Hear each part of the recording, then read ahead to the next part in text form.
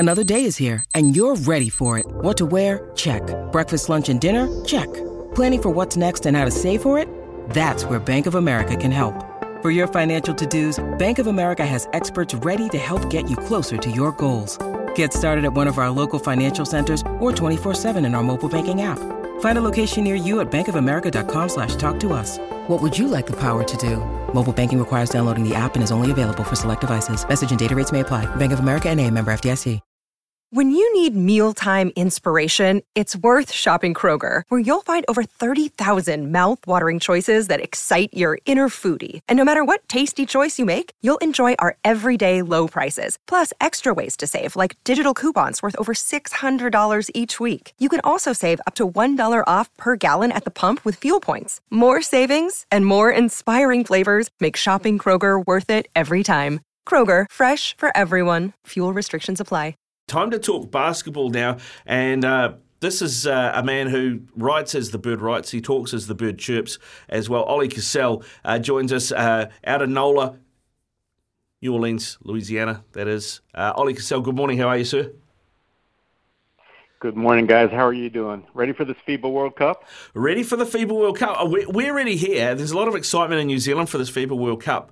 But I wonder how excited people in America get, because, you know, you guys got the NBA for 3/4 of the year. You've got the Olympics and stuff as well. You've got all your college basketball. Where does this sit on the radar for basketball fans in America? For most casual fans, they're really not going to pay attention, I'll be honest. But fortunately, there's a lot of diehard basketball fans that, eat, sleep, NBA basketball, 24 hours a day, 365 days a year. So they'll be tuned in. That's got to be at least a couple of million. So, yeah, I know that with the warm-up games, there was a little bit of excitement, right? The United States had a little bit of a close call with Spain and especially Germany. But like I said, the diehards have been tuning in, not so much anybody else, right? That's when, this is the peak off-season, August, when everybody kind of walks away from NBA news if you don't love the sport. Hey, Ollie, is this the strongest American team that you've got there, the US squad? What do you make of it? It's an interesting one, right? Because in the past, America has kind of struggled when they haven't had the superstars. I mean, look at what just happened in the last FIBA World Cup, where they came in seventh in 2019. And that's been, seen in the last 25 years or so when they had that major disappointment in Greece in the Olympics. Those type of teams, right? If they're not put together well and have a few superstars, America typically struggles. But this one's different. And you get the sense that, there's no Kobe Bryant, LeBron James, but there could be a superstar in the making right now, Anthony Edwards. But more importantly, these guys actually play like a team. In the past, American teams really struggle playing that team ball. You get a bunch of these guys from different NBA teams playing together, and if there's no stars to carry the load, well, they struggle to mesh, right? That's where, whether it's from Canada, Germany, you name it, any other nation, these guys have known each other for years, know how to play with one another. That's why Spain's always been so good. Argentina a few years ago. And America's never been able to play that style ball, but I think this team that Grant Hill built can do that.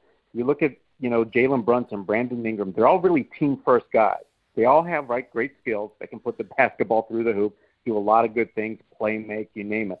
But it's the fact that they play together, right? Unlike past years where you had the Allen Iversons, the Carmelo Anthonys, right? When you put those guys together, it was hard to play team ball. But the team that U.S. has put together now, I think, is built for this. So even though they don't have superstars, I think they should be the favorites. This World Cup, thinking we're, less than 12 months away from an Olympics, which seems to be higher on the agendas of some of those bigger names you mentioned.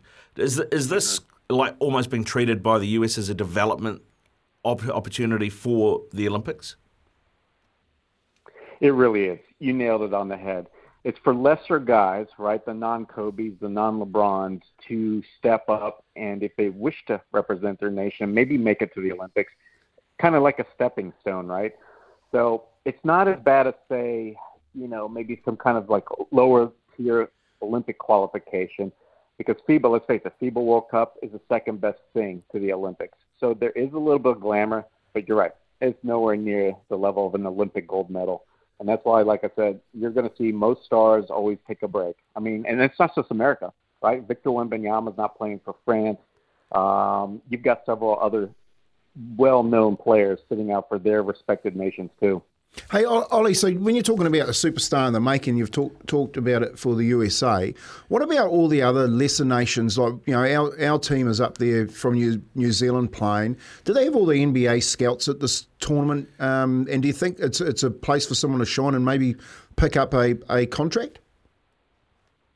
Oh, they definitely do. Yeah, like I said, basketball diehards includes everybody that works right in basketball, scouts, front office people, so they'll be keenly watching. And you're right, it's a place to make a name for yourself. And it's unfortunate there's some players that are going to be sitting out. Look, I know you guys are in a tough group, right? America and Greece, both in the top 10.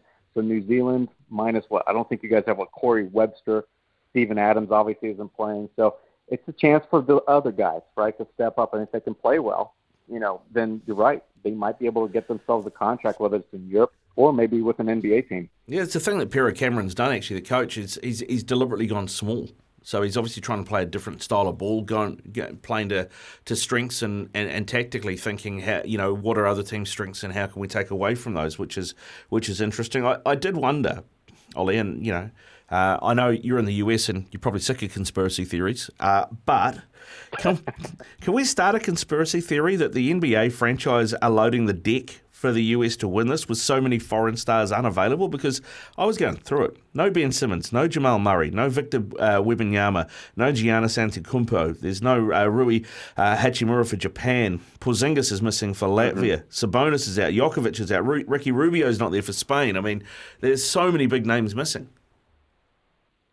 Yeah, I hate that. And you're right. I'm going to raise an eyebrow because you're right. I'm used to hearing about conspiracy theorists. It seems like half of this world preaches them, right? Spits them out. But no, look, I mean, we know with a lot of these guys, like for instance, Jamal Murray, he ripped up his knee several years ago and he just came off by a championship run. So for a guy like him, it kind of makes sense. And I wish he was playing. Boy, I think Team Canada, if anybody could beat the U.S., it would have been Canada, right? Because, I mean, Shai Gilgeous-Alexander, a lot of people think he's a top 10 MVP type of player in the NBA now. And if you had Jamal Murray next to him, those two guys could beat almost anybody. Giannis, we know he can single-handedly carry any team, and it's a shame he won't be playing.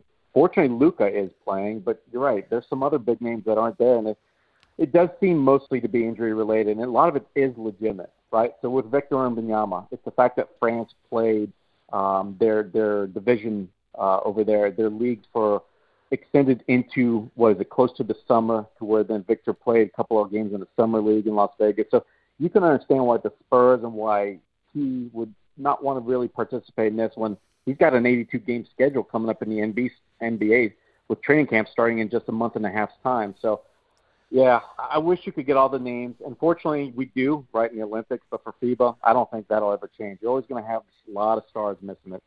And is that the priority issue? Like you've got all these NBA players, Ollie, that aren't heading up to the FIBA Worlds, and even they talk about Djokovic where they say that he's just mentally and physically fatigued. Is it just not a priority for those superstars?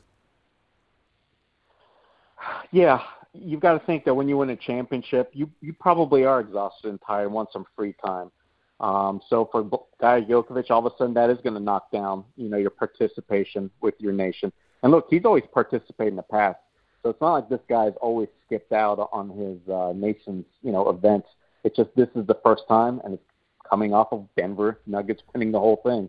So I'm not surprised. But one thing I do want to point out, there are some NBA players that really want to play in this. Like look at, for instance, the Bahamas, right? Buddy Hield is from there. I think DeAndre Ayton, but Eric Gordon signed on to, get in this FIBA World Cup so that he could play. And there's several other players like that too, where you wouldn't think they'd be associated, right, with a particular nation, but they join them just so they can get in this event. So, we should probably glamorize those guys up a little bit more. Yeah, I mean, that's good to hear. That's really good to hear. I mean, who are the dark horses for you? I mean, everybody's, obviously, eyeballs are always on the US. I mean, you guys could put 4 teams in this and have all 4 in the semi-finals pretty much. But, I mean, who are the Smokies? Yeah, I wish Australia had Landale playing because I think they could give anybody a run for their money. We mentioned Canada, but like Spain, Canada probably isn't really, a dark horse at all. You know who I like is Germany. And I think amongst the world, they're not even ranked in the top 10 according to, like, the points rankings by FIBA, the world rankings. But they impressed me when, like I said, they should have beaten America. They had them on the ropes. We're up by 16 points in the second half, and they've got good players. Schroeder, he's a good, legitimate NBA veteran point guard. But I like the Wagner brothers. I like the way Germany plays, really tough, really hard, and they're big, right? They can rebound. And America couldn't get around them. They couldn't get in the paint. So a team like Germany, yeah, that's somebody I've got circled that could potentially win this whole thing, and nobody's picking them at all. Oh, that's interesting, man. That's interesting. I mean, I look at it and think the only team that can beat Team USA is Team USA. If things don't go right mentally. And I was looking at the coaching group, and you got Steve Kerr there running things, but he's got Eric Spoelstra next to him. That's two head coaches. I mean, I look at it and go, well, that's great because there's a lot of basketball knowledge, but sometimes you need somebody who's a number two just to be a number two. What do you think? Could this be a great master and apprentice situation, or could it also be too many cooks? Yeah. You could see that argument. Like, for instance, the coaching staff, I love US's coaching staff. They've also gone, in addition to Kern Spoelstra, they've got Tyronn Lue. He's the guy that, won championship with LeBron in Cleveland, and he's renowned as being one of the best X's and O's guys ever in the NBA amongst the coaching ranks. And then you've got some guys from college like Mark Few, who's heading up the Gonzaga program. So they're all-stars. But what's interesting to me is you say America's far and away kind of the favorite, right? The only one that can beat them is themselves. Well, here's the thing. A lot of these guys on Team USA either haven't, been all-stars, haven't won the entire thing, the NBA championship, haven't been on this stage internationally before. So I feel like if there's any kind of pressure, and we saw it against Germany, where really it was just Anthony Edwards and maybe one or two that were able to step up, but the rest of the guys didn't. I'm curious, once the lights are really on, because the games do count, right? Now they all matter. What if they're in these tight spots again, or they're trailing in games? How are they going to react, right? Because they don't have that superstar you can grab onto their cape and ride them to a win. So I think that America is susceptible to a loss. You jump out on them and you just play tough, and maybe they'll fold because they're not used to, being in this limelight, these players that are on the team and winning in these crucial moments. And just before we let you go, mate, how much talk is there, or how much consideration is there for you around the way that basketball at international level is refereed versus how it's refereed in the NBA? I mean, like, travel basically don't exist in the NBA, right? But they tend to get called at international level. Exactly. I personally like the rules. FIBA, for instance, if the ball gets on the rim, you can knock it off. I like the style. They allow for more physicality, right? So there's less fouls called. They don't really reward flopping, which in the NBA, it just drives us all crazy over here. There's certain things I really do like about FIBA, but here's the problem. I don't think the officiating per se is as good in America, right, with the NBA, where the officials, they miss a lot of calls, or they'll just call things blindly. In the NBA, of course, in every league, there's that issue, but I just feel like I've noticed it more watching these games over the last month with FIBA than I'm accustomed to, right, watching NBA officials all the time. So I like the rules, but I'm a little worried about the officials maybe not getting a thing or two right. Yeah, it's going to be an interesting one to watch. The officials always seem to get talked about, that is for sure. Ollie, I did see Stephen A. Smith, the ESPN crew, talking who the greatest point guard is of all time, and the argument was between Magic Johnson and Steph Curry. Which way do you lean? If it's a true point guard, you got to go with Magic, right? There's never been a better playmaker in history, right, with the terms of ability at his size and the pizzazz, right? He could run a team. Steph Curry just happens to be the greatest shooter of all time, who can also, right, make a play. So by today's standards, yeah, I guess maybe Steph, because it seems like everybody's got to be able to shoot the ball. If you go by traditional definitions, it's Magic easy for me. Good stuff, Ollie. Hey, listen, man, really appreciate your time. Thanks for coming on, and enjoy the World Cup, man. I look forward to following you on Twitter and following at the Bird Rights as well, the coming NBA season and your New Orleans Pelicans. Absolutely, and I'm keen to see you guys play. I haven't watched New Zealand play. And like I said, I want to see somebody surprise me or two, because I don't really know the roster, so I'm looking forward to that. Mate, I was looking through the roster. We got guys in that team. We got nobody from the NBA, as you probably know. Most of our players play locally. and either Australia or New Zealand. So, yeah, a couple in Japan, a couple in Europe, but generally most of the roster is local. So, yeah, I'll tell you what, man, I'll be interested to see what your take is and on the way that Pero Cameron coaches that team and what they're trying to do. So maybe we'll get you on after that USA game and give us some insight. Absolutely. Love talking to you guys.